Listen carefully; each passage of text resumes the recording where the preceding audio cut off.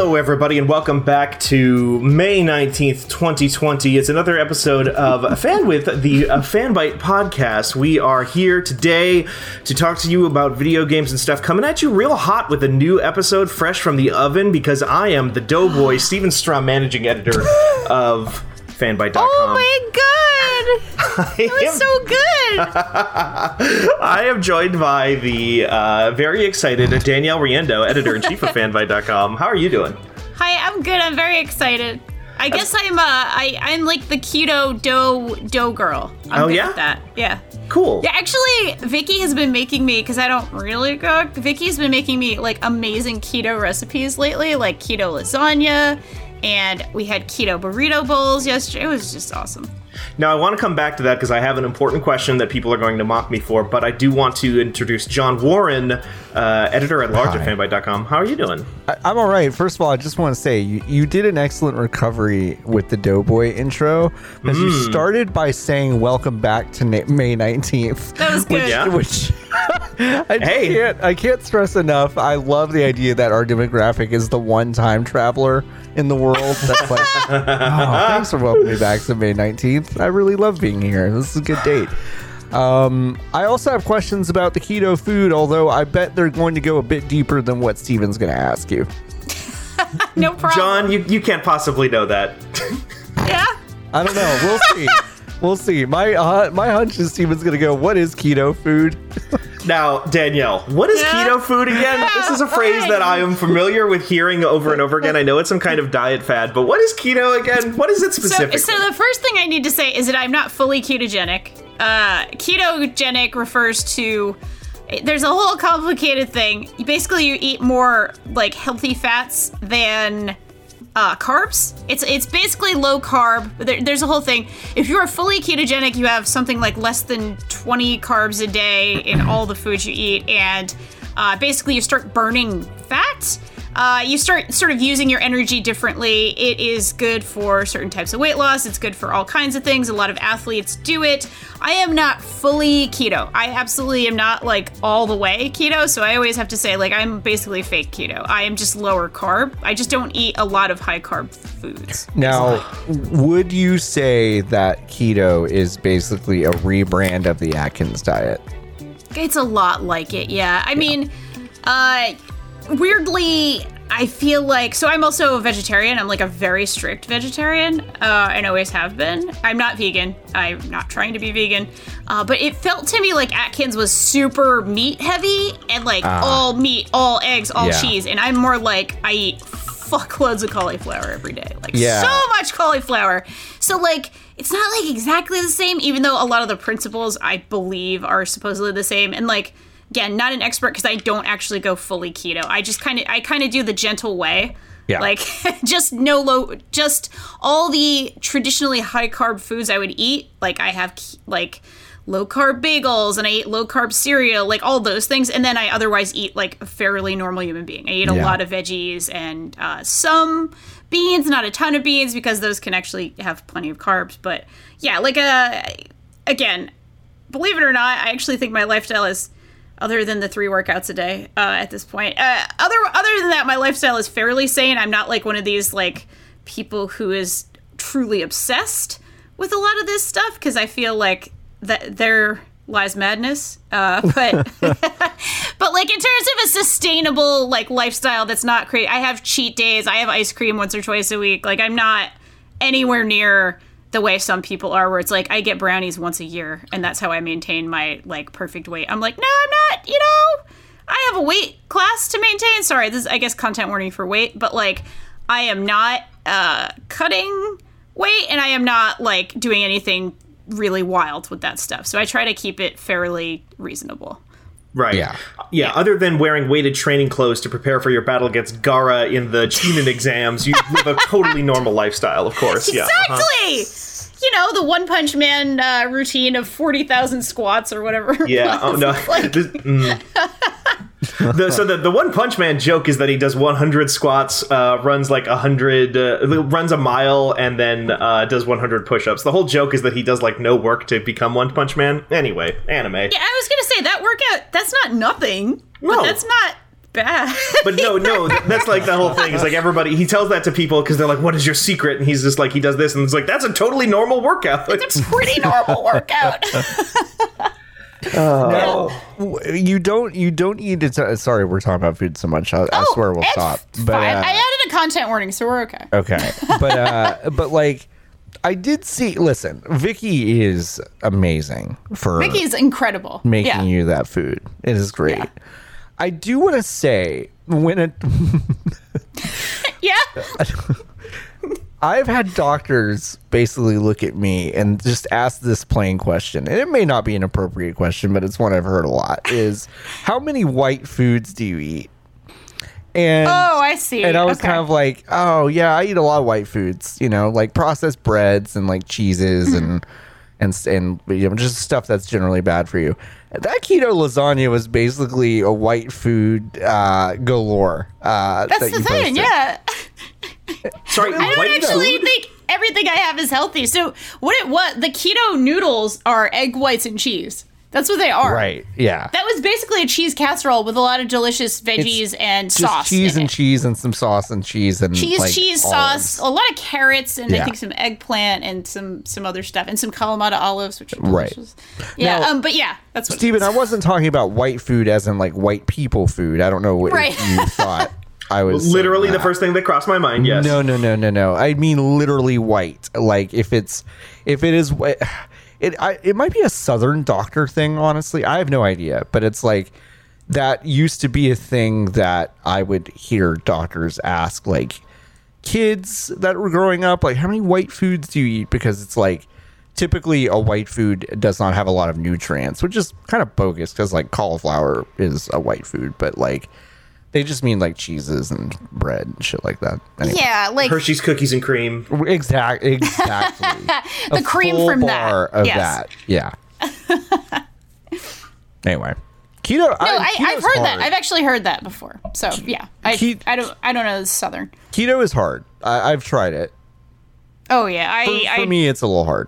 I'm not even going near it because I love fruit so much. Yeah, fruit. Like so I good. love fruit. Yeah. I love what else that totally would actually break? I've looked at it just briefly and was like, no, that's not worth this. Like, yes, if I do have to like genuinely go down a weight class for some crazy reason at some point in my life, like I will do this again, maybe. But like in the meantime, it's not worth being miserable for no reason. Yeah. And yeah, I'm already a vegetarian. I'm already like, I already have relatively not few options, but there's already a lot of things I just kind of don't eat. So yeah, Steven, how are you? I'm good. So the reason that we got on this topic, I feel like I think that I might be the locus for this one is because I keep fucking forgetting what it's called. Jesus Christ. I started making focaccia. Focaccia. It's a me, focaccia. That's who it is. Yeah. I'm...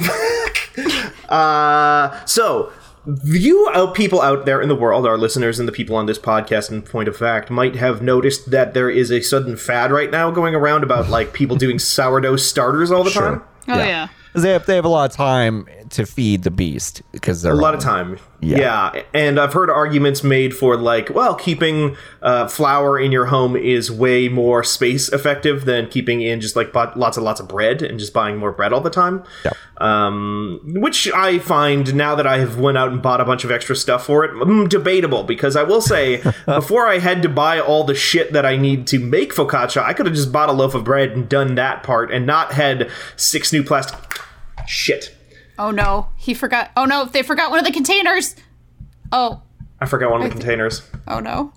No, it's not a huge deal or anything like that. I was having a lot of trouble transferring. I was making focaccia. I was having a lot of trouble transferring the dough part into the bowl where it was going to rise in my fridge overnight. Yes. And I just realized I bought a bowl specifically for this purpose and instead used a much smaller bowl that I had a lot of trouble stirring the dough into beforehand. And I could have saved myself a lot of trouble by simply using the bowl that I bought today instead of that. You know what? Live and learn.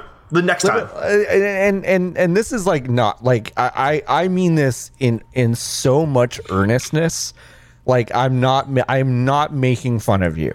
You are going to make so many dumb ass mistakes when you start to do like cooking. You're going to feel like a complete useless mess just by doing. Like, I've mixed up sugar and salt before. That old chestnut. I have just like straight up like misread a recipe and added half a cup of something when it needed literally 2 cups. I have made the classic John Warren move is to make a week's worth of food and eat it once. Eat one day. I mean, the most wasteful garbage. So like, you messing up which bowl to use. Listen, you're in good shape. I think you're doing all right. Yeah, I mean, I'm sure I made much worse mistakes along the way in there, mostly around the whole, like, stirring process, because I started doing this way too late in the day. We needed to get in here and record a podcast, and I was just, like, fucking rushing in there with my hands deep in the dough, trying to, like, get this stuff. So a lot of flour got left on the counter, of course, and let's say the floor, and inside of a drawer, my hands, and probably on a cat. So, you know, the portions might be slightly off now that it's actually like in the thing. The other thing too is when you put, this is the first time I've ever dealt with yeast in any capacity. So like the thing I'm using Bone App for the first time. Also, this is the first time I've ever done anything with them. The reason I'm doing this specifically with focaccia is because I looked at the sourdough starter because that's the thing everybody wants, I guess. Right. And it sounded way too complicated, so I instead Googled Bone App. Bon appetit for people who may or may not know. Easiest bread. And it was what came up. Yeah. Focaccia is easy, but it's still bread. Like, bread is, like, yeast is weird. Those little guys, they got to eat. And if they don't eat right, then the bread not good. So then you don't eat right, you know? Exactly. If they don't eat it right, I don't eat right. You're right. Exactly. That's true. Focaccia is, quote, easy, but, like, it's good. It's not like... It looks good. Yeah, it's good. It's good bread. But yeah, so like I was dealing with the yeast stuff, and I got that all mixed together and let it sit for 5 minutes. And they were like, in the instructions, leave this sitting until it looks frothy or creamy. And I looked at it, and it didn't look like it changed at all compared to when I left it there for 5 minutes before then. But I also compared it to the video that they showed, or the GIF that they have on the website, and it looked exactly the same as what they had. So I was like, this is probably fine. That's still the part that I'm most worried about, though, going into this. That's where my anxiety is going to be. Anyway, that's why we're... Give us a progress report this week. I want to... we want to hear about that. Totally. I'm going to let it sit overnight to... It said 8 to 24 hours. So I'm just going to let it get real good and nasty in there. Just get that good bacteria. You're supposed to do that with my favorite chocolate chip cookie dough recipe is like let it sit overnight in the fridge. Oh, yeah. But guess who never does that? Because I'm always like, no, me want cookie now. Exactly. The Cookie Monster. What's the Cookie Monster doing? I can't believe we got the Cookie Monster on the show. Yeah, we got the Minions on another podcast earlier today. Now we've got the Cookie Monster.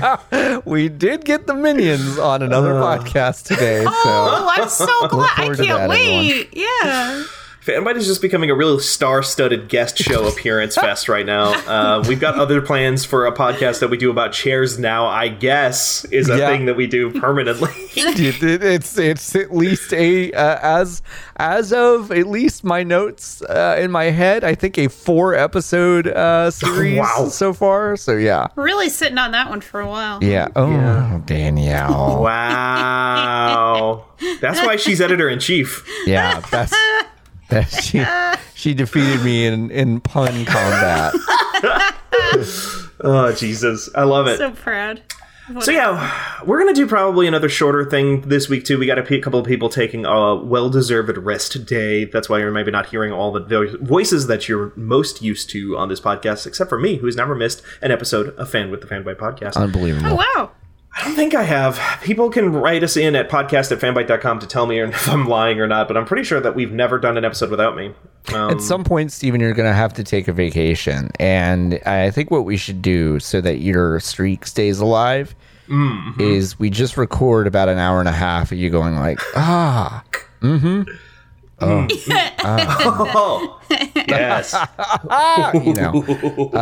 and we'll good point. Put that in there. Yeah.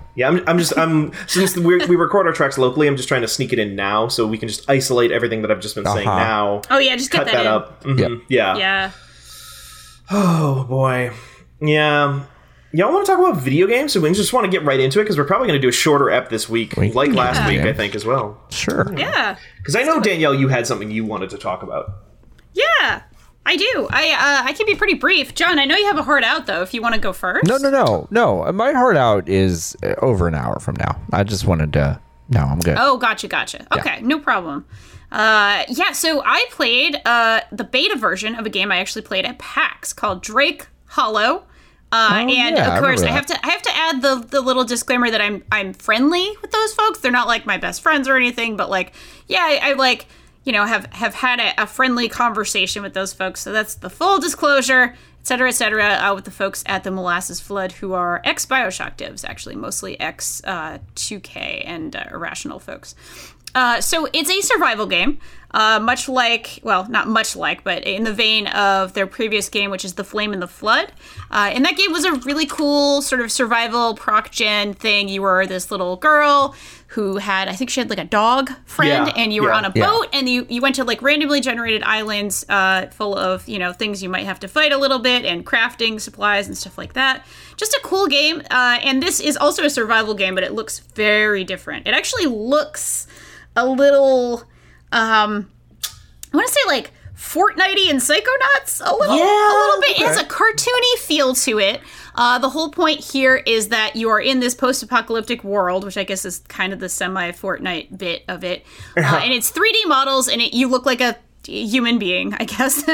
And you are sort of running around and finding these little critters called drakes, which are these adorable plant creatures. They kind of live in the ground, and once you kind of pull them up, you befriend them. They give you lots of buffs. There are drakes that give you like, defense to your little base, or extra, regen your health faster, and kind of things like that. So the game kind of has generally two phases. One where you're out exploring, you're grabbing supplies to feed and keep your drakes, like you have to make them little like sleeping bags, like these little cute areas to sleep on. You have to give them little entertainment, stuff like that, basically keep them happy. And you kind of make a bunch of stuff at a base, and then you go out exploring.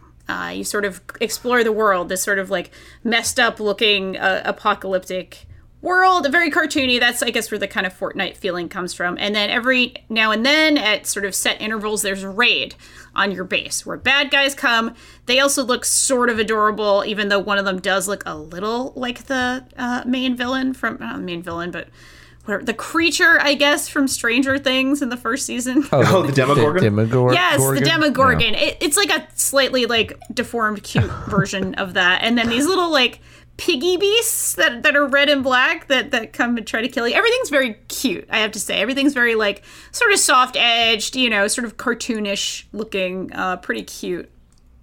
So yeah, there's those kinds of phases of the game. You're building, you're crafting, you're surviving, and then there's a kind of melee combat. There are also ranged weapons in the game, and they're all kind of goofy. There are things like, a chair leg, or a ski, or a ski pole, or things like that. So yeah, kind of keeping in that tone of being pretty goofy and pretty cute. It's relatively challenging, even though, again, this is just the beta at this point, but there's not that much of a sort of like a penalty for death at this point. Okay. You can kind of just respawn, and you can, like, you spirit walk to your body, or you can kind of respawn at your base. Oh, it has corpse runs? It has WoW-style corpse runs? It super does. Yeah, and also, I guess another thing I should mention is that the world is sort of flooded in this, like, toxic gas. It's called ether, or whatever, something like that. And you kind of need these little gems that you can craft to just traverse it. I'm early on.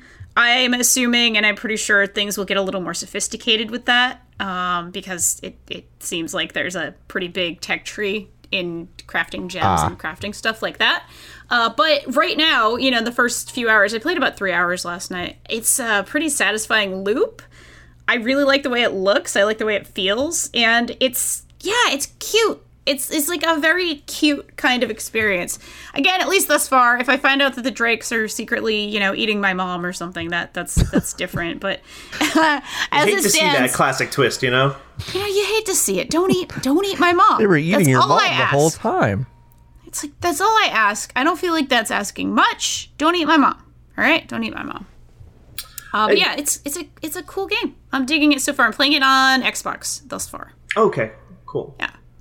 I am looking at screenshots of it now, and it really does, especially when you like mix in your description of like there's a weird miasma around everyone, you know, like a storm. It really does sound very Fortnite, like not Fortnite, the new Fortnite that everybody thinks of when they think Fortnite. It sounds like one.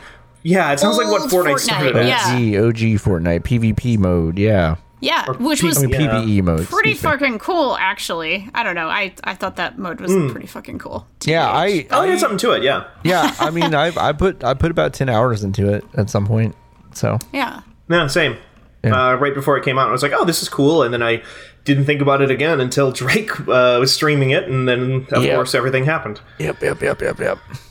This is cool though. This is not what I don't know why it is in my head. I like the Drakes here seem to be basically like cartoonish version of Mandrakes, like fantastical Mandrakes. Yes, very much so. Right. Yeah, but they're cute and they don't scream, which is okay. Nice. That's good. No, they do eat your mom, but they don't scream. Yeah, they're not like, I don't know, that shrill, terrible scream from the Harry Potter Mandrake dealio. No, they're adorable and they're playful and they give you gifts. I don't know. I love them. I think they're awesome. It's not just because my dog's name is Drake. Yeah, of course. Very cute. I don't know why in my head I thought this whole game was about like raising dragons, like raising cute little cartoon dragons, like Drakes. And I don't know why. I don't know. I think I walked past the Drake Hollow booth at PAX. What was that? PAX East 2020 earlier this year. 17 years ago. Yep, 17 2 months ago. Yeah. This last February, which was 7 years ago. Yeah. I think I walked past it and also saw a game with cute cartoon dragons next to it, and just like in my brain, those two things became conflated because this is not at all what I remember this game being.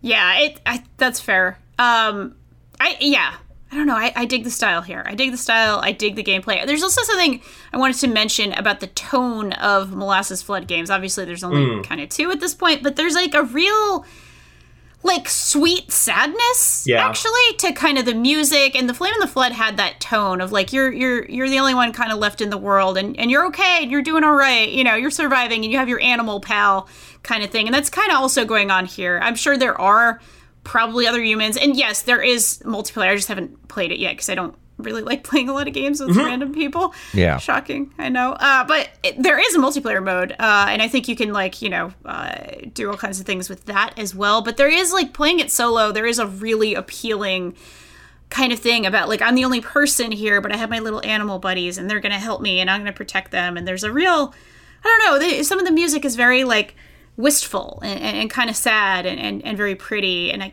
just sort of dig that in this type of game. Like there should be a little bit of sadness to this kind of, oh well, the world ended and things aren't so great, but I'm doing what I can, that I just really dig. I really like that. Nice. Have you played a lot of other survival games in the past?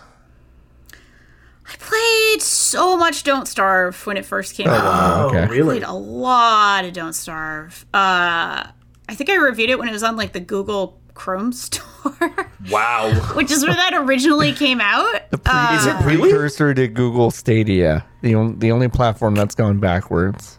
Yeah, I mean, Jesus. To be honest. I mean, you can't play Bastion on Stadia as far as I know, so. Fair. Oh, well. I had no idea that game launched on Google Chrome. I think so. I could be wrong. I absolutely could be wrong. I just remember it launched on something very weird. Yeah. And then became like, a nice, like, kind of a bit of a hit for them. That game is huge. Yeah, it's a massive hit. Yeah. Which is kind of a bummer to me personally because I like all the games that they make that aren't huge hits. Like that. I mean, for sure. For sure. Mark of the Ninja is amazing. It's a classic. Invisible Ink is also, that's kind of my go-to. Of course. Yeah. I still haven't played it, which sucks, and I know I need to. Danielle, you would love Invisible Ink. I think Austin gifted it to me before in like just knowing I would love it, and it's just something I haven't gotten to yet, but I absolutely need to. Are you scared? Are you scared to get into it? I mean, like, look at what happened to me in Into the Breach. The only reason I haven't put another 1,000 hours into that is because I put a 500 hours into Animal Crossing lately. So it's like, it saved me from myself in whatever method, right? Yeah, no, I get it. Yeah. I mean, as somebody who, not necessarily with the same kinds of game as you, but I definitely have a very big problem with getting, like, massively obsessed with, like, too many games, honestly. Like, Warframe, Destiny, Dota, many different games like that. Like, it's tough too, because when we're in times like this and there's not a ton of new games coming out, it's so easy to fall back into that old comforting stuff that is just going to be keeping you up till 4 a.m. for way too much time, honestly. Like, way too many days. Or just playing it just in the background all the time, like some of us might do. You know, Danielle says, as we hear the sound of a bug being stepped on by a mech during this podcast recording. Be like, yes, I got him with this wild combination. Oh, boy. Anything else? That's pretty much, I mean, is that an Animal Crossing? Yeah. Anything new in Animal Crossing happening? I built a track with a gym in it for my animals to run on. They don't know it's a track, though, because it's really just kind of like a dirt oval. Okay. But I do have really nice gym equipment in it. There's a basketball hoop, there's a kettlebell, there's a pull-up tower, and there's one of those cute, like, very colorful, looks like it's probably more for a kid, but whatever, like, jungle gym thing. So, yeah, this is a beautiful, I would love to have this in real life. So, you know, I made it for my animal friends. That's fun. Yeah. That's nice of you. I like that kind of shit. Yeah. Yeah. Is there another event going on? I could have sworn I saw there was another thing. Stamps? Yeah. Yeah, I haven't really done it yet. Vicky did it and said it wasn't super amazing. There's like not much to it, I don't think, right? You just like That's what I've heard. You just kind of go around the museum and get stamps. Great. That's the Epcot method. Yeah. I think the headline I saw for it, I want to say, is Polygon, so I hope I'm correctly attributing this. Like, I fell off Animal Crossing basically immediately, so I haven't been following it too heavily myself, but I think the one thing I saw about this was the new Animal Crossing event is short but not very sweet, which is nice and pithy. Yeah. Nice. I mean, it's one of those things where I'm almost wondering at this point if that team feels like they've got almost like a quota of events that they have to hit.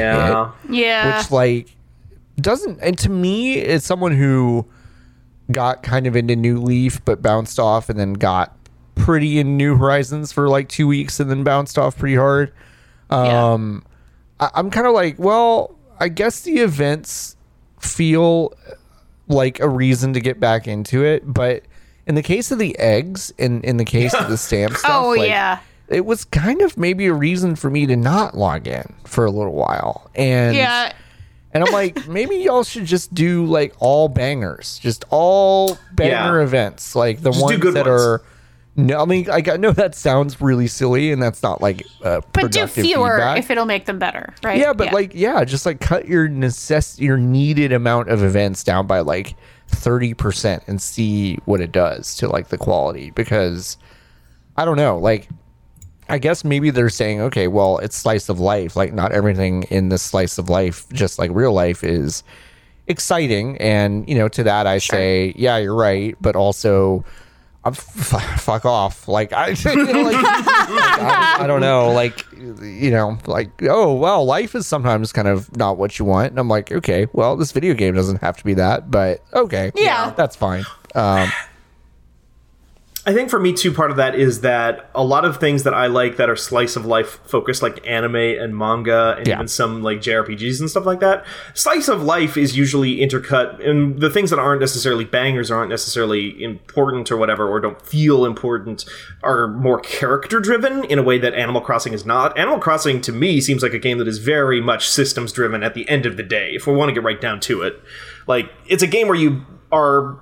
where a lot of people can, not saying that every single person who plays it this way, or who plays it this way, but it seems like a lot of the people who play this game just really want to tear apart every little like mathematical system. How does flower breeding work? How do I get the best things from red? How do I don't know, find all of the rocks? I got to set up these holes behind me so the rocks fall in exactly the right spot because I need to get these many rocks before XYZ day.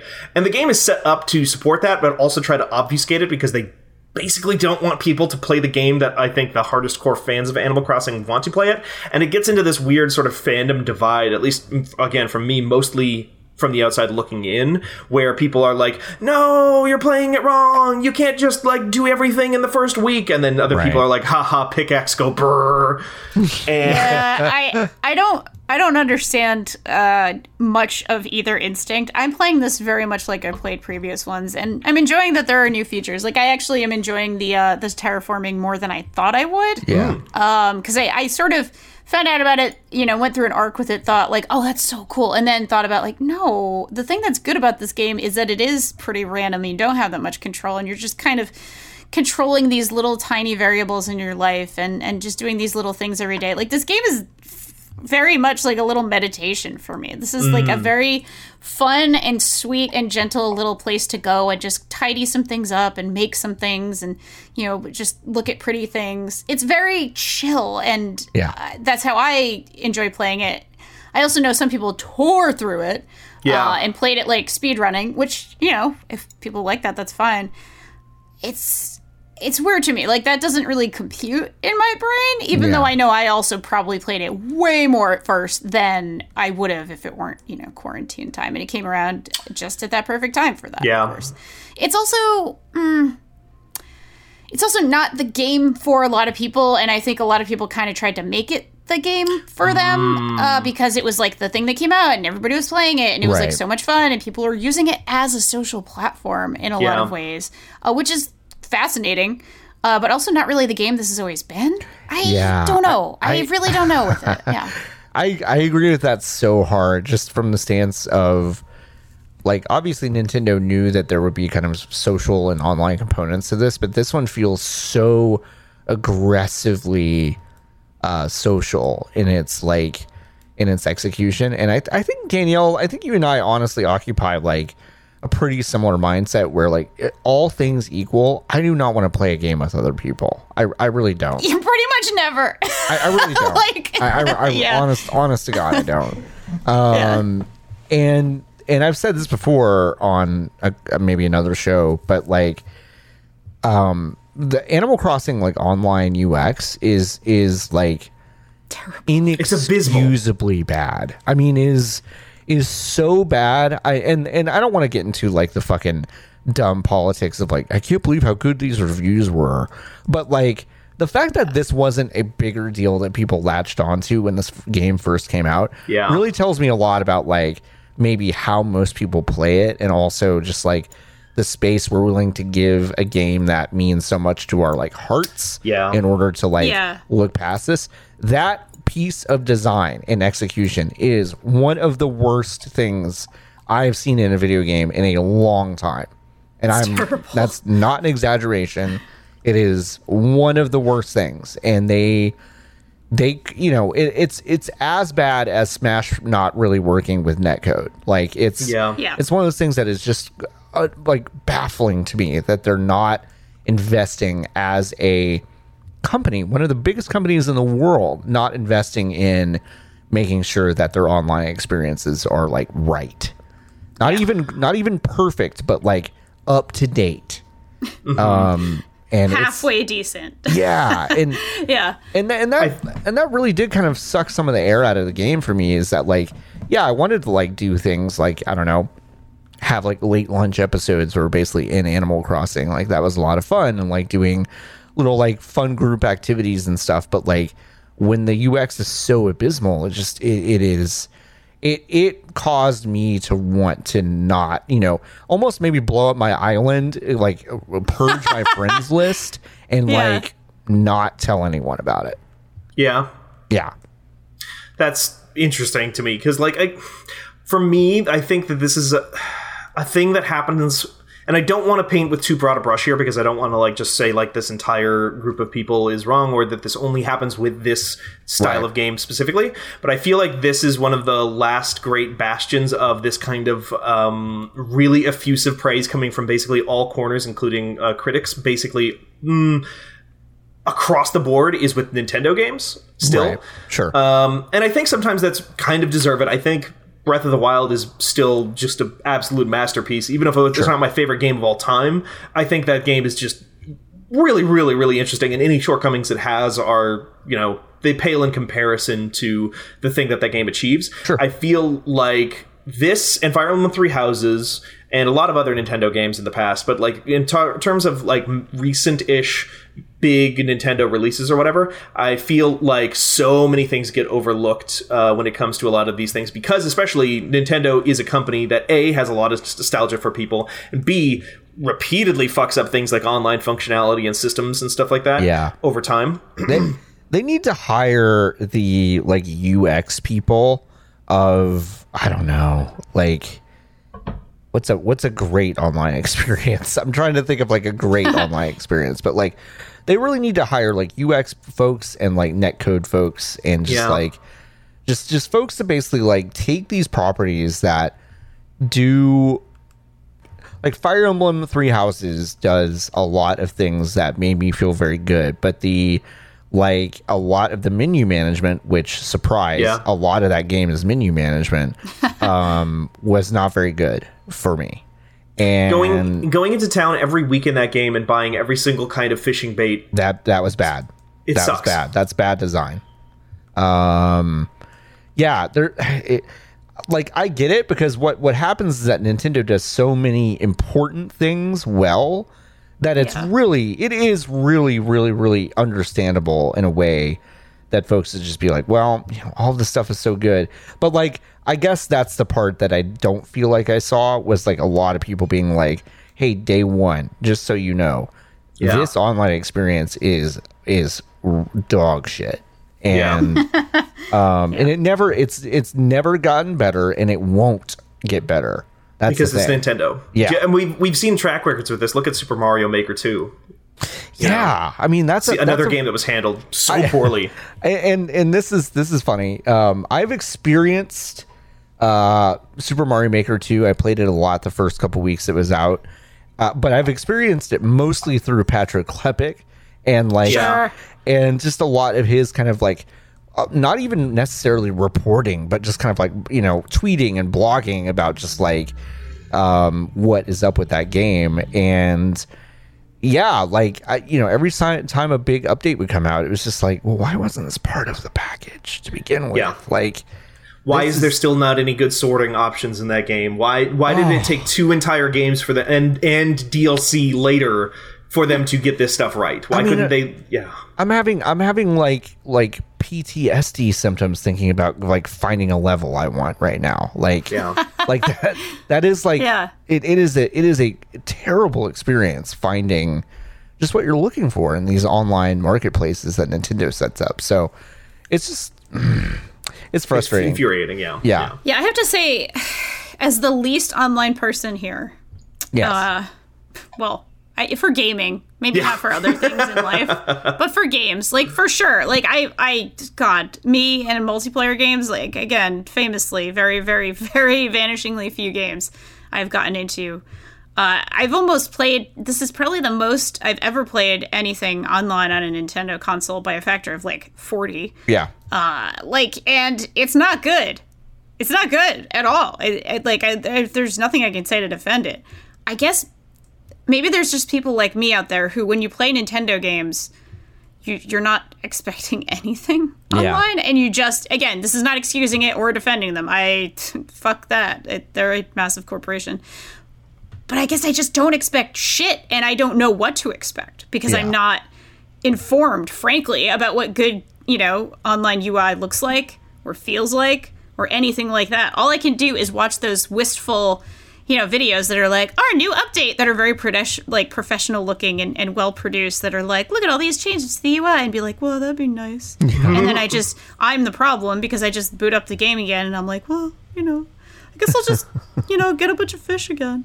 Yeah, Which is all to say, it's a roundabout way of saying I think I might just be the problem. No. I mean, I think you definitely like hit on a salient point, which is, if you can kind of separate your play experience from what you're seeing other people do, and when we saw a lot of pieces that came out right after Animal Crossing came out that kind of spoke to this about like, okay, yeah, basically like the online experience of watching people play this game is actually in some ways like making this less fun for me.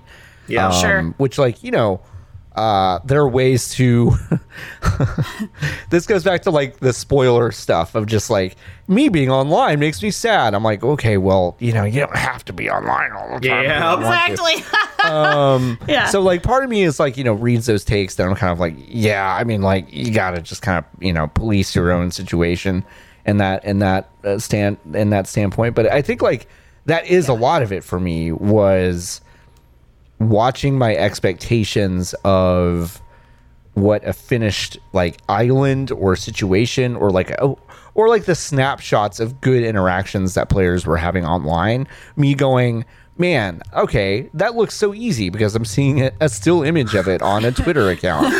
And then I'm like playing the game and I'm like, beans, this is gonna take like 15 hours, and once it's done I'm gonna have to go through this terrible online process to actually like do the thing with my friends. So like this is a no-go. And like just the stock market and a bunch of like the villager like inventory and trading stuff is like so fascinating as just an element of this industry of like creating such a complicated system with such an uncomplicated game.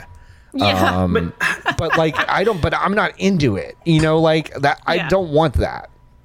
I actually push back against that kind of description of it too, though, because I think it's actually like a very complicated game. Yeah. It's just a game that tries at its damnedest to obfuscate all of those complications, and that's why you end up with like huge spreadsheets of people figuring out like, okay, you look at those fucking crossbreeding flower guides or whatever, and it's like Nintendo's like, no, we want it to be a magical surprise when it happens, but at its heart, it's just a fucking math game. It's a numbers game of like where things attach to each other, because that's how game development works. Right. And in any situation where you do that, and especially if you have a large group of people who are very passionate about a thing, which people are for Animal Crossing, because this game did fucking gangbusters. It's so much fucking copies. There is going to be a large contingent of people who are going to pick that shit apart, share data with each other, then pick apart that data and like cross-reference everything together in a way that like, that's just how the internet works at this point. That's how video games work.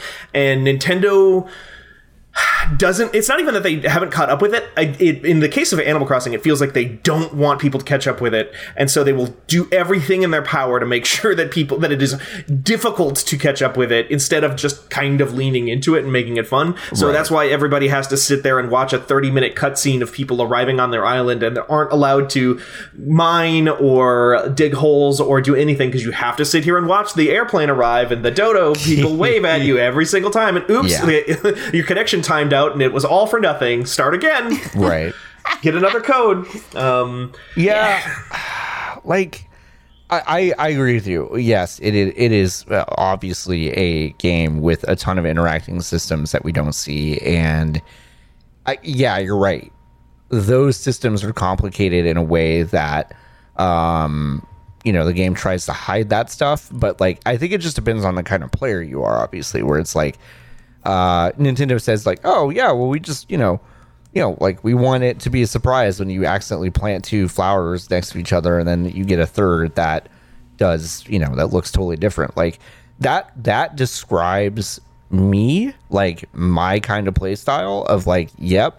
But everyone online is like just constantly posting fucking like Mendel squares or whatever of of just like how to do these pollination techniques, and like Natalie Watson yesterday thumbing through the companion guide that she got in the mail, and it was just like, it's just catalogs and inventories and just like every single item in the game cataloged, every single whatever. And like, if you are that player, bless you, bless your heart. Like that is a totally valid and interesting way to play this game. But it seems like the most vocal crowd of Animal Crossing players are those players right now. Yeah. And it is I can't bring myself to not pay attention to it, but it has also maybe sucked my enjoyment out of the game. Yeah. It's my fault. It's my fault, but it's like I do feel like that has happened a bit to me. The game is already, honestly, more difficult to approach than I think a lot of people will acknowledge. And on top of that, it feels more unapproachable because you feel so behind or so, out of the loop with a bunch of people. And there's so many, and again, to kind of get back to my original point about this, I feel like this is like Nintendo games very often are like some of the last bastions of people in the mainstream games press, kind of closer to what we do, being very much ready to man the barricades and say like, well, no, you just don't understand it. You just don't, you don't get it. Yeah. You just don't get it. It's just, no, you're not behind. Just like your experience with this game, the way that you feel about it is wrong. And you should actually just your FOMO is fake and made up, and you should just be happy to play the game how you're playing it right now behind everybody else, and not being able to, I don't know, go traffic Raymond like everybody else is right now, and not be part of that conversation, because I don't want to hear anything bad about my game that I like. And again, I'm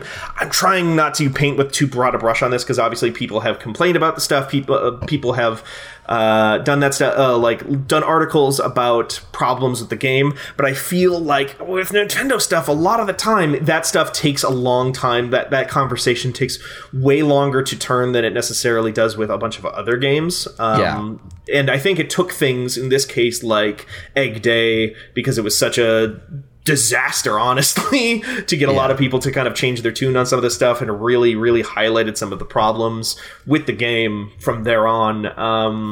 And I don't want to like tear away anybody's enjoyment of it either. Like, I don't want to just be a cynic who thinks that every game is bad actually, or something like that. But it's just there is something about it. Sometimes it's like when like the old example of how I used to feel about this stuff as somebody who works in this games industry is when it's that fucking image of I think it's the IGN guys or whatever, who are like just losing their shit crying because a new Zelda game was announced, and like I don't think I've ever quite shaken that I don't know, kind of like instinctive, reflexive repulsion at the just total fanboyishness that can come with Nintendo stuff sometimes. Yeah. And did you grow up with like Nintendo as kind of like a cornerstone for you, or not? Not really, no. And I think that's a big part of it. That's so much of it. That's so much of it. Because like I am somewhere probably in between what you're saying and what those like when Breath of the Wild 2 was announced. I had a terrible migraine. It was a Tuesday at E3, and I sat in that room, and it was the only point of that day I experienced joy. Like the only point. Was that the day you slept in the van? Yes, that was the day I slept for about an hour and a half in my van, because I was in so much pain. In the parking garage at the LA Convention Center. I'm so sorry. That's it's like okay. The thing you just described is the most E3 thing. I know. And I'm so sorry. Yeah. It was terrible. I drove a car full of mostly excited, fresh-faced people to the LA Convention Center, and then just for their first E3. Yeah, I just said, right? Wasn't it like Nikki's two people's first E3? Nikki's first E3, and I was basically get the fuck out of my car. I'm gonna go to sleep. And I think I had like I think it was the fucking Dying Light 2 demo. Yeah, where they gave out these. I always hate this shit. I hate because I never know where to put it. I don't want it anyway, but I also don't want to just throw it away. I don't know. I feel so rude if I don't like take these massive tchotchkes that people will try to give you during some of these demos. I know I sound like the most ungrateful piece of shit in the world, like saying like, oh, just for you got free stuff, but the Dying Light 2 demo gave away these like fucking 6 foot tall statues of Aiden Pierce. Unforgivable to me. To do that. And you literally couldn't not at least interact with them, because they were sitting on the seats that you had to sit down in to sit at the demo, so you had to pick them up and put them in your lap or under like your seat. Social experiment. You must interact. That is a microaggression. Yeah, interact with the totem, please. We found that if people physically interact with our objects, they feel more of a sense of like kinship to them, more like a child that they need to protect and take care of. And they'll take our weird statue of this iconic character with no face. And so I was like, John, I need to find some. Oh no! And the reason I wanted to get to keep it somewhere is because people wanted to do a video with it back at the office later that day. Oh, okay. So I was like trying to bring it to the van and get a hold of John, but John was like completely zonked out in the van inside of the LA Convention Center, and I could not get a hold of him. Completely passed out. Yeah.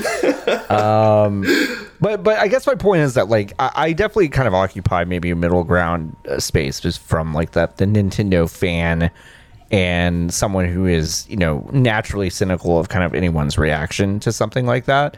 And like, yeah, I think a lot of like my own attachment to Nintendo stuff is definitely based on very good feelings that company gave me from 1989 till, you know, I graduated from college today, or whatever. Probably in a lot of ways. And I try to basically be professional about like how I actually interact with games, but like, yeah, I get like the Paper Mario trailer that came out a few days ago. I was like, oh, fucking word! Like this looks great. Like this looks it looks really so good.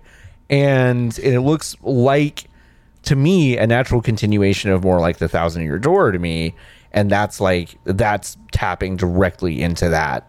Well, But I do want to just reiterate, I loved a lot of Nintendo games. Sure. I don't hate on them. Like, I put 150 hours or whatever it was into Fire Emblem Three Houses and love that game. I just, especially in this line of work when people like aren't willing to like acknowledge and ask for better when they see problems.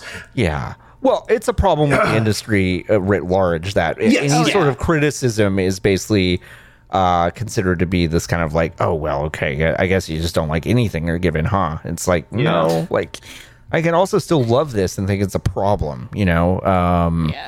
So I don't know.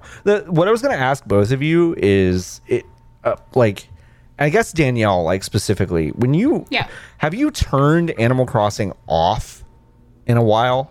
No. Okay, so, like, I'm talking, like, physical logistics now. You put your Switch to sleep and then you pull it back, like you wake it up to play it? Yes, I press the little power button. Right. And often have to charge it because, like, let's be real, I'm playing like a few hours of this a day. Okay. Just do you have a Switch Lite or a normal? A normal one. Okay. Yeah. And so basically, and like, sorry, go ahead. No, I was just gonna say you're basically waking it up. You're not like booting the whole system. No, not at all. Never. Okay. So, maybe I have a theory then.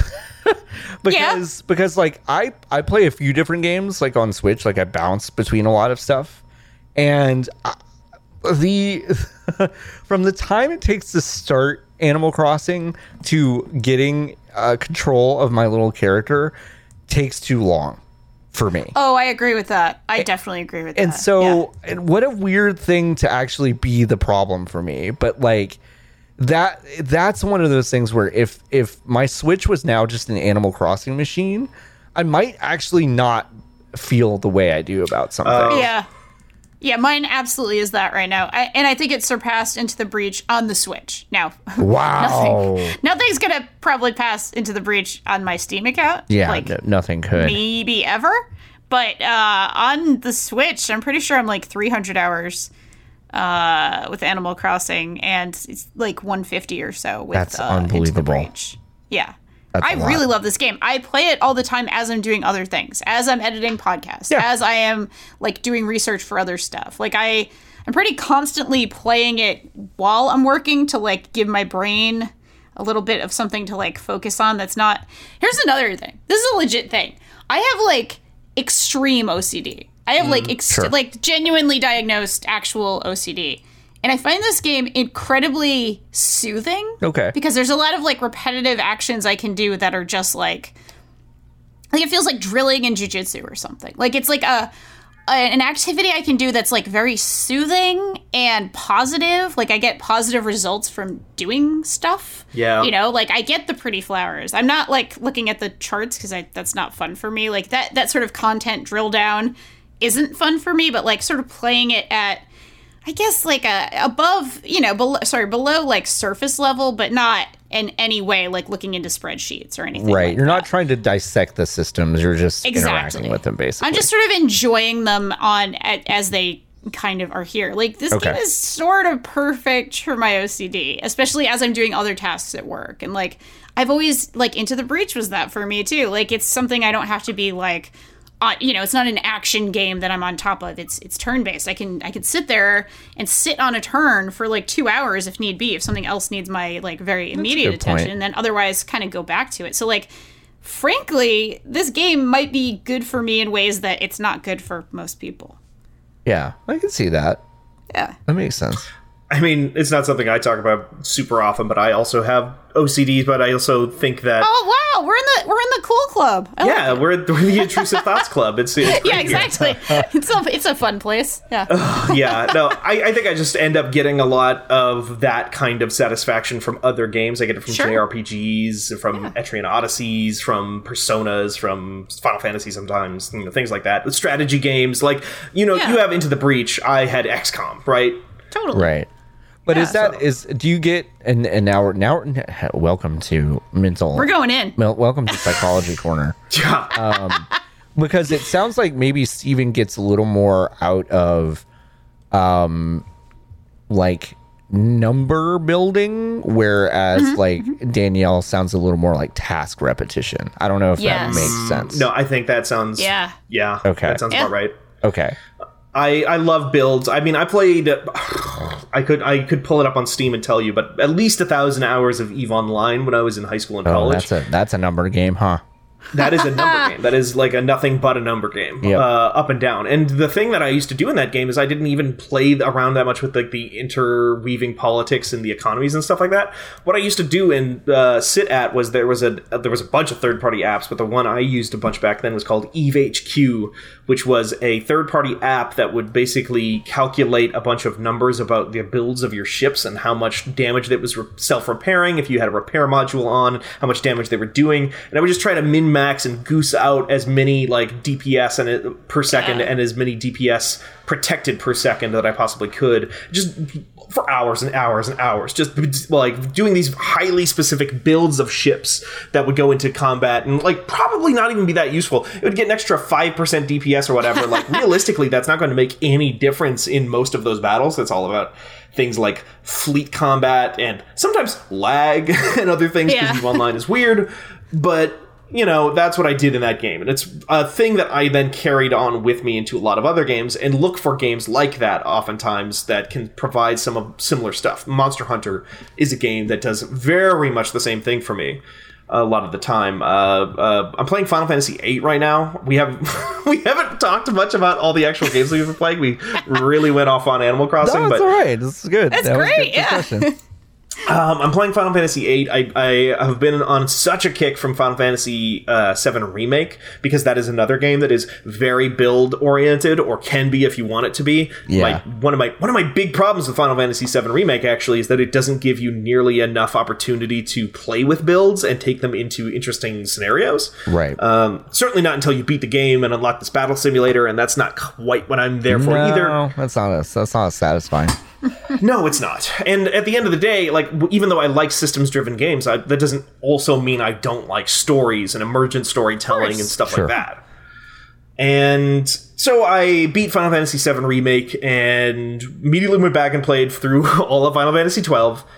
And then immediately went back and played through all of Final Fantasy IX. Unbelievable. I beat that for the first time yesterday morning, one of my favorite Final Fantasy games. I had never actually beaten it. And I finally got around to doing that. I started on the Vita, like the PlayStation 1 Classic version on Vita. Yeah. And I was like, wow, I cannot deal with these load times.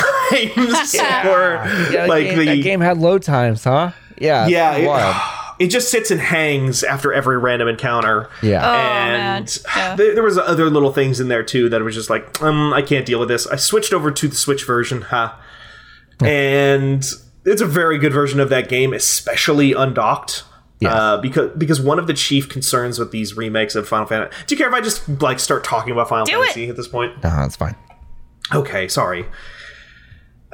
One of the chief things that me and you have talked about, John, a bunch with the remakes of Final Fantasy games, not Final Fantasy Remake, but the actual like the ports that they've done, right? Yeah, is that a lot of those pre-rendered backgrounds, like these hand-drawn, hand-painted backgrounds, just don't stretch out very well because they don't have the original paintings and the original assets to just re-render in new resolutions. Yeah. So they just get squashed and stretched and warped and look awful. Look muddy and kind of weird, yeah.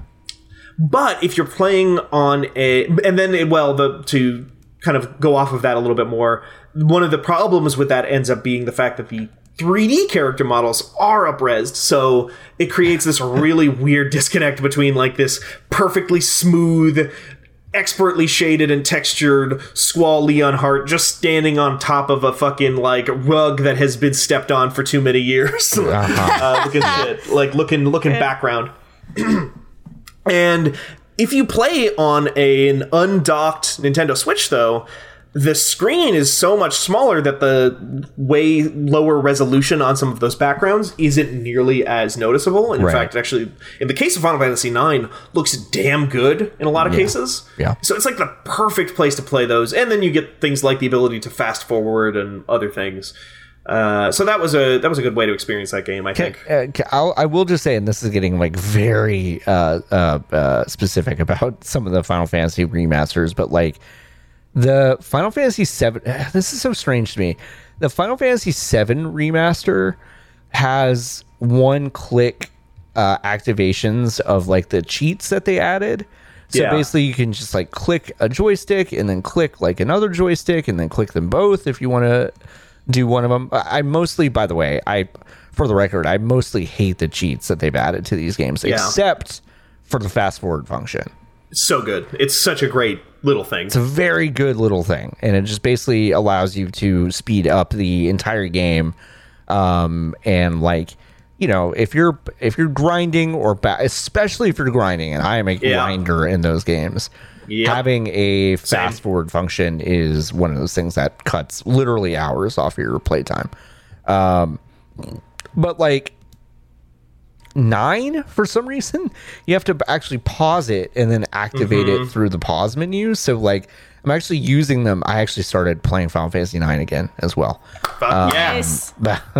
And even though I'm not done with my 12 playthrough, but like 12 also has like a one-touch fast forward thing, and it's like, that's, I don't know, just, I love the idea. Just 9's execution of it is not ideal. So it's not ideal, no. Yeah. Anyway, 8 also, the 8 remastered, which is one that they actually branded as remastered and not just like a port. Yeah, that's true. That also has one touch it does. Fast forward. Yeah, that's true. Yeah, so good. In fact, that's like the only reason I was able to like, I think we got that code like 3 days before it came out. Yeah. That's the only reason I was able to get as far in that game as I did is the fast forward function. So I will say, the Final Fantasy IX port is not perfect, but no, I will.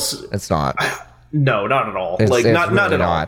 It's got some weird like responsiveness issues on menus and stuff, and like the and like the you know, the weird dialogue and UI stuff that they do in those up-reses. Like Square is so bad at that. It's crazy. I got used to the font in 9 pretty quickly. Honestly, all things considered. I will say, here's the thing that some people might not know, because I didn't know going into this version of 9. It was specifically why I went back to the Vita version at first, was because these ports famously had these like really bad bugs. The worst of the bunch being a bug that made it so that the music of the overworld would stop and restart every time you got into a random battle. Oh boy. Yeah.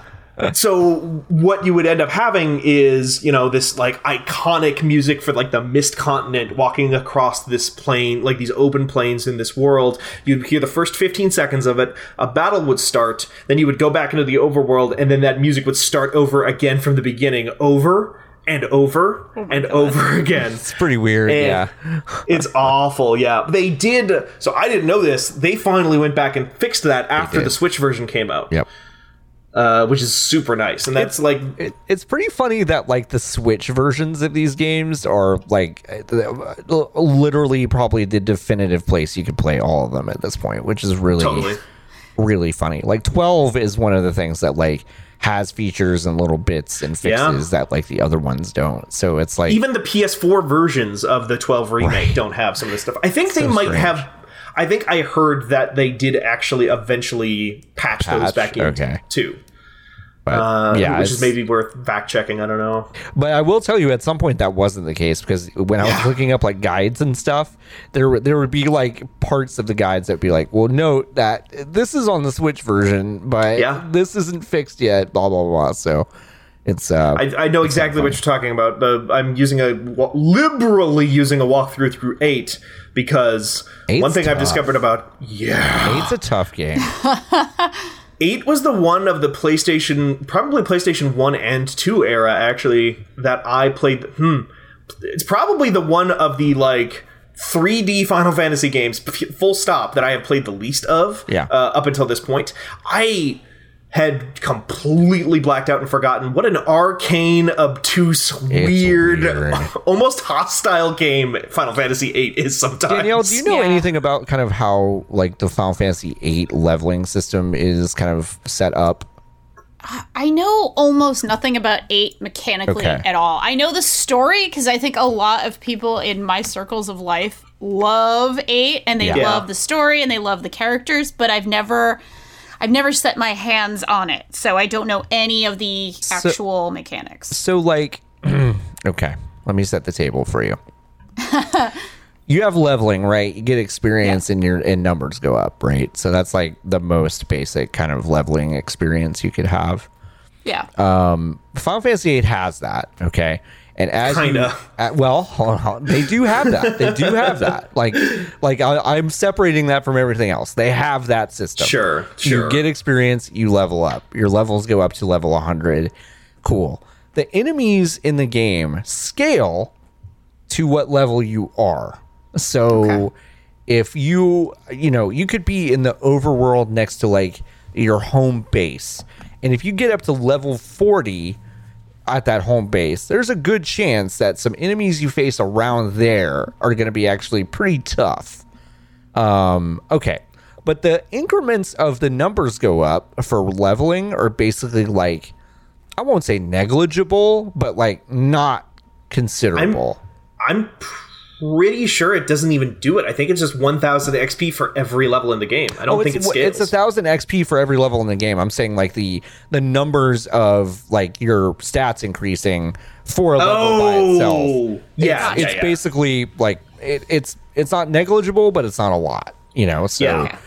But what you don't get much more powerful, but the enemies do get more powerful. Yes, but the enemies do get more powerful. To counteract that, you have to basically get GFs, and that's not girlfriends, that's Guardian Forces. I was gonna say, so you get I got a screenshot to share in Discord for you, Danielle. Go on, John. Oh boy. Here we go. And you basically collect GFs like they're Pokemon. We always do. Yeah. And you basically equip a GF. Good. Yeah, there you go. Quist is saying GF gives us strength. The stronger the GF, the stronger we become. It's true. That's so life. I got you. Basically, you assign a GF to a character and decide which abilities you can actually perform. And this is only, and I can't stress this enough, you can basically only do 3 things, but there are many different things you can do in the game. So you can assign like attack, magic, or item. But in order to use magic, you have to basically steal magic from other enemies through a system called drawing. There's no character has an MP bar. There's no mana in this Final Fantasy game. Wow. No, you just stock magic like it's a fucking Snickers bar. Yeah. And it's like ammo. Yeah, it's like ammo. And not only can you use the ammo, like in the battle, I can use magic, but you also use it to basically apply buffs to your stats through equipping these GFs. So it's like, I'm going to put 28 of my fires into strength. And then, but the more fires you use, the less strong you become. And it's just like, it's such a weird system that then like completely goes off the rails when you come into, there's a card game. And if you win the card game, there's something about a card game that I know. Okay. Yeah. And if you win the card game, you can either keep that card or use one of your Pokemon girlfriends to change that card into like 50 potions. Or like, wow. Or you can get like a GF that has like ammo refining or like item refining, and it's just like, it is an unbelievably complex like series of systems that this game has. I gotta look up when Cardcaptor Sakura came out and see if it was huge at the time that Final Fantasy VIII came out, because it's just weird. Yeah, it kind of, volumes 1996. So I wonder, because like Final Fantasy definitely draws from popular anime and Japanese culture a lot. Like Final Fantasy VII draws so much from Evangelion, which just had like blown up like 3 years before then. Right. And the whole concept of like playing a collectible card game. I mean, this is also around the time that things like Pokemon and Digimon are maybe starting to become like nascent factors in the world. And having an entire collectible card game in that game, and then having the ability to transform your cards into items that you use in combat. Again, it's like such a Cardcaptor Sakura kind of thing. Right. Like, so many big weebs. I guess they're not weebs on the development team at Square Enix. Just a bunch of big nerds. I don't think you can call the development team of Final Fantasy VIII weebs. I think that probably crosses a few lines. Yeah, that's a little bit different. It's pretty funny. Anyway, I didn't mean to completely derail your description of this, because it is bizarre. That was that. I mean, that's mainly it. But it's like, it's such a system of like limits, but also like totally like breaking the limits. And it's wait, really, is there a thing called limit breaking breaks, or is that not? Was that the joke? Was that a joke? Sorry, I'm this dense about Final Fantasy. No, it was stuff. a good joke. But it's like, it is one of the strangest systems to ever hit I would say a mainstream role playing game. Yes. And for it to have hit the most popular Japanese role playing game, certainly in the West, astonishing to me. Like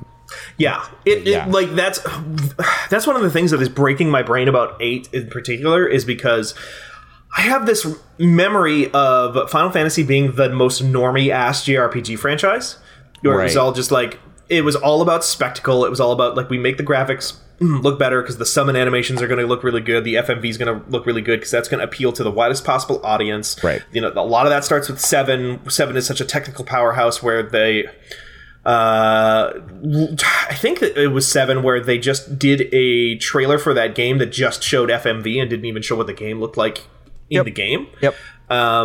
And it was like, okay, meant to appeal to the widest possible audience, tells some really good stories and has some really good characters in that mix, but is fundamentally easy to understand and pick up and play. You know, I haven't talked about 9 much, despite it being the game that I actually beat just now. That game has a tremendous story that I think it like ends super, super strong, and I'm so glad I finally got to see the ending. Yeah, me too. Of it finally. Oh, it's so good. Yeah. Kuja, underrated Final Fantasy villain. Final Fantasy 9, underrated, underrepresented Final Fantasy game in general. Yeah, it's very good. We'll talk about that on something else in the future, I think. Yeah. But 8 is just, 8 is just bizarre, and so few of these mechanics are like really explained that much. The level scaling stuff is never explained. Never explained. Never once. Up. Yep. And like, it is such a strange thing to not explain, because so many of these games, you know, your Dragon Quests, your Final Fantasy 7s, your Final Fantasy 9s, especially, I would probably say 10s, any JRPG franchise, especially classic ones like this, the idea of I'm going to sit in this forest or whatever and grind a few levels before I take on the boss is such a natural thing to do. It's like muscle memory. And in this game, it's like, if you do that, you're going to fuck yourself. You're going to actually make the game harder instead of easier. And the game never tells you that. And it's so strange to do. Yeah. On top of that, I think 8 is just kind of slightly abrasive in a couple of other ways, because 8 is a middle step between Final Fantasy 7 being a game where they are just for the first time figuring out 3D graphics and are leaning into a more chibi art style for a lot of the open world stuff, and leaning into more of the stylized designs that you saw in the 2D games, but making it 3D. Yeah. Whereas 8 is taking that same technology and trying to stretch it to its limits by making very realistic character models and cities and stuff like that. And it hasn't progressed to the point where you get to 9, which is 9 is just a downright gorgeous game in terms of like how it's designed and stuff like that. It finds like they really found their footing at the end of the PlayStation 1's life cycle. Yeah, they did. 8 is ugly. 8 is ugly in spots. 8 is a weird looking game. Like there are so many screens in that game where I just kind of go, what am I looking at? You know, I don't really get what I'm looking at, but it's I think the art design in that game is really strong and interesting. But yeah, a lot of cool character designs for sure. Yeah, I think the actual That's Squall, right? Say what? Which one? That's Squall, right? Yeah, that's Squall. Okay. The famous screen of him being Renoa being like, "You're the hottest guy here" or whatever, and it's just like a close up of his face that just looks like a pixel car crash. The character models have been upraised here, so they look good. They've been upraised, so that basically like you can't even do that anymore, which is such a bummer. Literally, there was a Square Enix's official account tweeted a joke about that. They did. I remember that. It's a pretty good bit. Very funny. That's very good. It's a very good bit. Yeah. But no, it's really cool. I'm looking for, so you never beat that? 8? Yeah. I barely played 8 growing up. Like I played I don't even know if I beat the first disc. I mean, listen, I'm looking forward to you and I discussing the end of 9, but like I'm definitely interested to see how you feel about some of the places 8 goes, so that'll be exciting. Can I say what I know about 8 going into 8? Sure. I don't know if this is a spoiler for people who haven't beaten this game from 1999, but I know the bad guy is a sorceress called Ultimecia. Uh-huh. Is she the only female antagonist in a Final Fantasy game? I mean, there are 2 other female antagonists in this game in Final Fantasy VIII that are also women. So. Oh, okay. I didn't know there was more than one. Yeah. But I feel like saying that it's like, like a tweet that's like more female military strategists. It's like, yeah. It's like, yeah, but yes, like I think you're right. Is that's really the first one where I guess it's the only one, huh? I mean, 14 is weird because 14 just like flips between antagonists every other expansion, but yeah, but I guess that's the only one. Like main number. Yeah. Yeah, I don't really know much about that's like weird, 1 through 6. Yeah, no, it is weird. It's a thing I've been thinking about a lot coming off of Final Fantasy 9, and especially now thinking about 10 a lot now, and thinking about playing 10 too. Oh boy. Thinking about how good of a character Yuna is and the very specific reasons Yuna is such a good character. Because the Final Fantasy franchise does not always... There are really great women in Final Fantasy games, but they are fewer and farther between than they should be. Yeah, of course. Let me use a way to phrase that. And the reason I think Ultimecia sticks out for me that way is just because I was just thinking about like how the characters are handled across these games, and the fact that she, I think, is, because it's a dude in 15, it's mostly dudes in 14. 13 is like, the villain is like a big, I don't know, crystal or something. It's not even a character. But 12, it's a guy. But 13's is still coded as like a dude, though. Like it has like a dude's voice, and yeah. 10 is also weird gods, but also mostly like the representatives of that are mostly a dude. Yep. Like 9 is Kuja and Garland to a lesser degree. Right.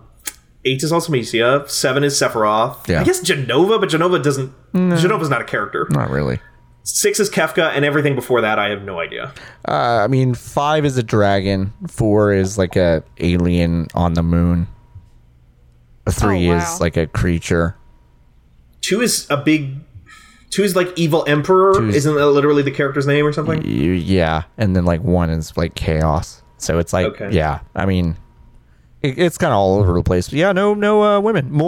More female supervillain, please. Females. No, but yeah, so completely off track there. The things I know about Final Fantasy VIII. So, main villain is called Ultimecia. She looks a lot like Mitochondria Eve from Parasite Eve. Oh my god, that game. Parasite Eve is a cool fucking game. I just want to say that too. I know she shoots a dog, but not like shoots a dog. She doesn't like kill a dog with a gun. I mean, she has a gun that shoots a dog off of the gun. Well, that's Renoa that has that, yeah. Wow. Yeah, no, I'm not talking about Ultimecia. I just made a character has a thing that launches a dog like a catapult. So Danielle, Renoa, one of the characters, does have a little arm crossbow, and her dog will jump onto your arm, and she will shoot it like an arrow. What if I could do that with Drake? I know. I think we should try it. He would be the loudest and most annoying arrow in the entire history of the universe.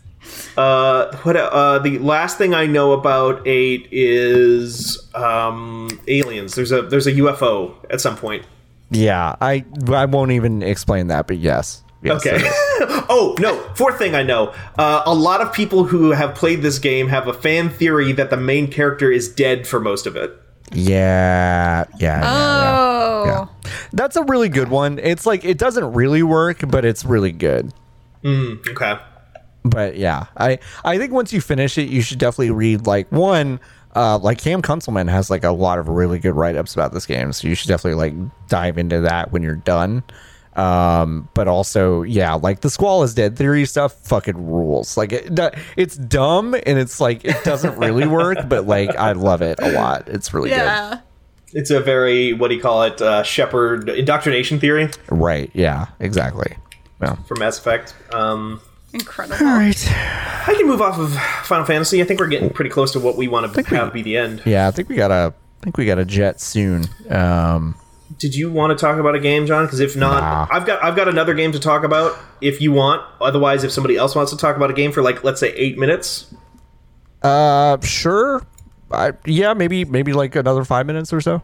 Okay. I'm good. Like I've got all my games are things that like I think we should probably talk on other podcasts about. Now that I think about it. I mostly just had Drake. Yeah, and well, end the Animal Crossing conversation we had for 35 minutes. Yeah, which was very I contributed to that as well. You contributed a lot to that. Yes, so. That's my contribution in this world. I guess the last thing I'll maybe just remark upon rather is Valorant. Been playing a lot of that over the weekend because Nikki and Ren, our new intern, shout outs to Ren, our new intern here at fanbyte.com. We got one. They're very good.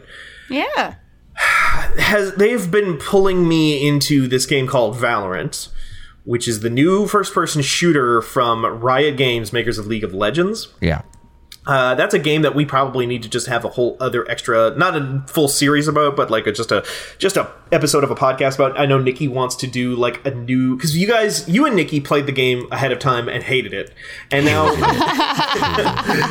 and now Nikki is like, we need to do a follow up because he has done such a complete 180 on that game and fucking loves it now. Yeah, we actually that's talked awesome. about this for about 20 minutes on West Coast yesterday. Oh, did you? Like, okay. Yeah. No, I mean, we can still talk about it for a second, but like, yeah, like Ren and Nikki and I were just talking about how like I had a miserable time playing this game the first time, and I just like, I just like, it took up real estate in my brain afterward for no apparent fucking reason, and Ren was trying to explain it to me as just like, this game wants you to get better, and I didn't mean to give Ren that voice. I just mean like any time like anyone says that to me, that's what it sounds like. It's like, this game just wants you to get better. It's fine, and it's like, I hate that idea of like a game being like, we're gonna teach you. Like, I just don't like it as an idea. But maybe they figured it out with Valorant, because I was like, because I'm like, I guess I don't know. I guess I do want to go back and get better at it because I fucking hate being bad at this game. So yeah, I mean, part of the problem too, and this is maybe something, the game is not out. It is in beta, and you can't even really get a code for it. You can't just like sign up. You have to watch 2 hours of a Valorant stream on Twitch. Wait, what? Link your account, your Twitch account with a Riot account. Watch 2 hours of Valorant, and then any time after that fact, you can randomly get the game to appear in your Riot account after you've watched a minimum of 2 hours of Valorant. Yeah, did you not know about this, Danielle? I knew there was some stream element. I didn't know how wild it was. Yeah, it's strange. It's pretty wild. Wow. Yeah. Wow. So you can do what I did, which is set up all of that Twitch stuff and then turn the game down real low, because you can't actually mute it. If you mute the stream, it won't count your playtime or your view time, I guess, towards your key. So turn it down as low as it'll possibly go. Find a very quiet stream. I recommend the Fextra Life Valorant stream for whenever that's available, because they don't talk too much. And then boot up a game like Warframe, which just drowns out all of the sound that you would hear anyway, and play that and leave the Twitch stream running for 24 hours until you get a key, which is what I did. And then I got a key, and then I played a whole bunch of it with Nikki and Ren. And I will say this, maybe this is a unique spin on it that I can put on real quick, which is that lots of people are going to be playing this for a long time. We're going to have lots to say about it in the future. I will say right now, that game, while in beta, and I understand that, is busted as fuck in a lot of ways sometimes. Yeah. Real buggy. I'm having just fucking... I can't find anybody else with the same problem for some reason, and it only happens in Valorant, and only happens with voice chat in Valorant. Yeah. The people on my team, their voices will just cut out. Just mid-sentence, it's just constantly cutting out for me, but not for each other. So I'm the only one on my team having this problem. Yet my ping is like through the roof because I live in the Midwest and their servers are in Chicago. And so my actual connection to the game is like better than everybody else on my team. I've run ping tests, I've run speed tests on my computer. Everything is working fine. Discord, it works fine. Voice chat in other games works fine. But for some reason, Valorant specifically, the voice chat is constantly cutting out as if I'm losing connection. And I don't know why. Also, sometimes when I try to mouse over the friends list in that game, it just starts freaking out, and like the friends tab just starts like sliding in and out like super fast, back and forth, and I can't click on anything. And if I try to click on anything, the game... What's that?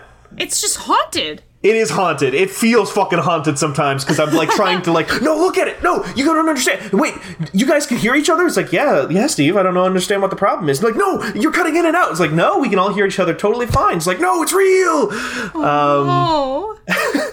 But yeah, this friends list tab thing. If I mouse over the friends list, it's supposed to automatically like eject the friends list so you can see everybody, and then when you mouse off of it, it goes back in. For me, it just like flickers back in and out really fast, and like a piston. And if I try to click on it, the game gets very sick, gets very laggy, freezes, and then crashes, and I have to restart from the beginning. Lots of other things, lots of like just in-game data not populating fast enough, lots of the game just like having server issues in general here and there, where we'll start a new round in that game and everybody will just have to sit and stand next to each other, and everybody's talking and everybody's able to look around, but your character can't move because like the server is catching up with your game or whatever, and everybody's like, hold on everybody, we can't buy guns yet because we need to wait. Wow. It's unbelievable. But the reason I bring it up partially is because like you said, John, it's a game that I want to get better at as well. Which I shouldn't, because this game has so much Dota DNA in it that it's scary. Yeah. To me personally, and that's why big apologies to my teammates where I just like get massive ennui mid-match where I'm just like, well, I'm still last ranked member of my team again, still haven't gotten above lowest ranked member of my team in a single game of Valorant, and like just feeling like a complete dead weight and feeling bad for my teammates all the time.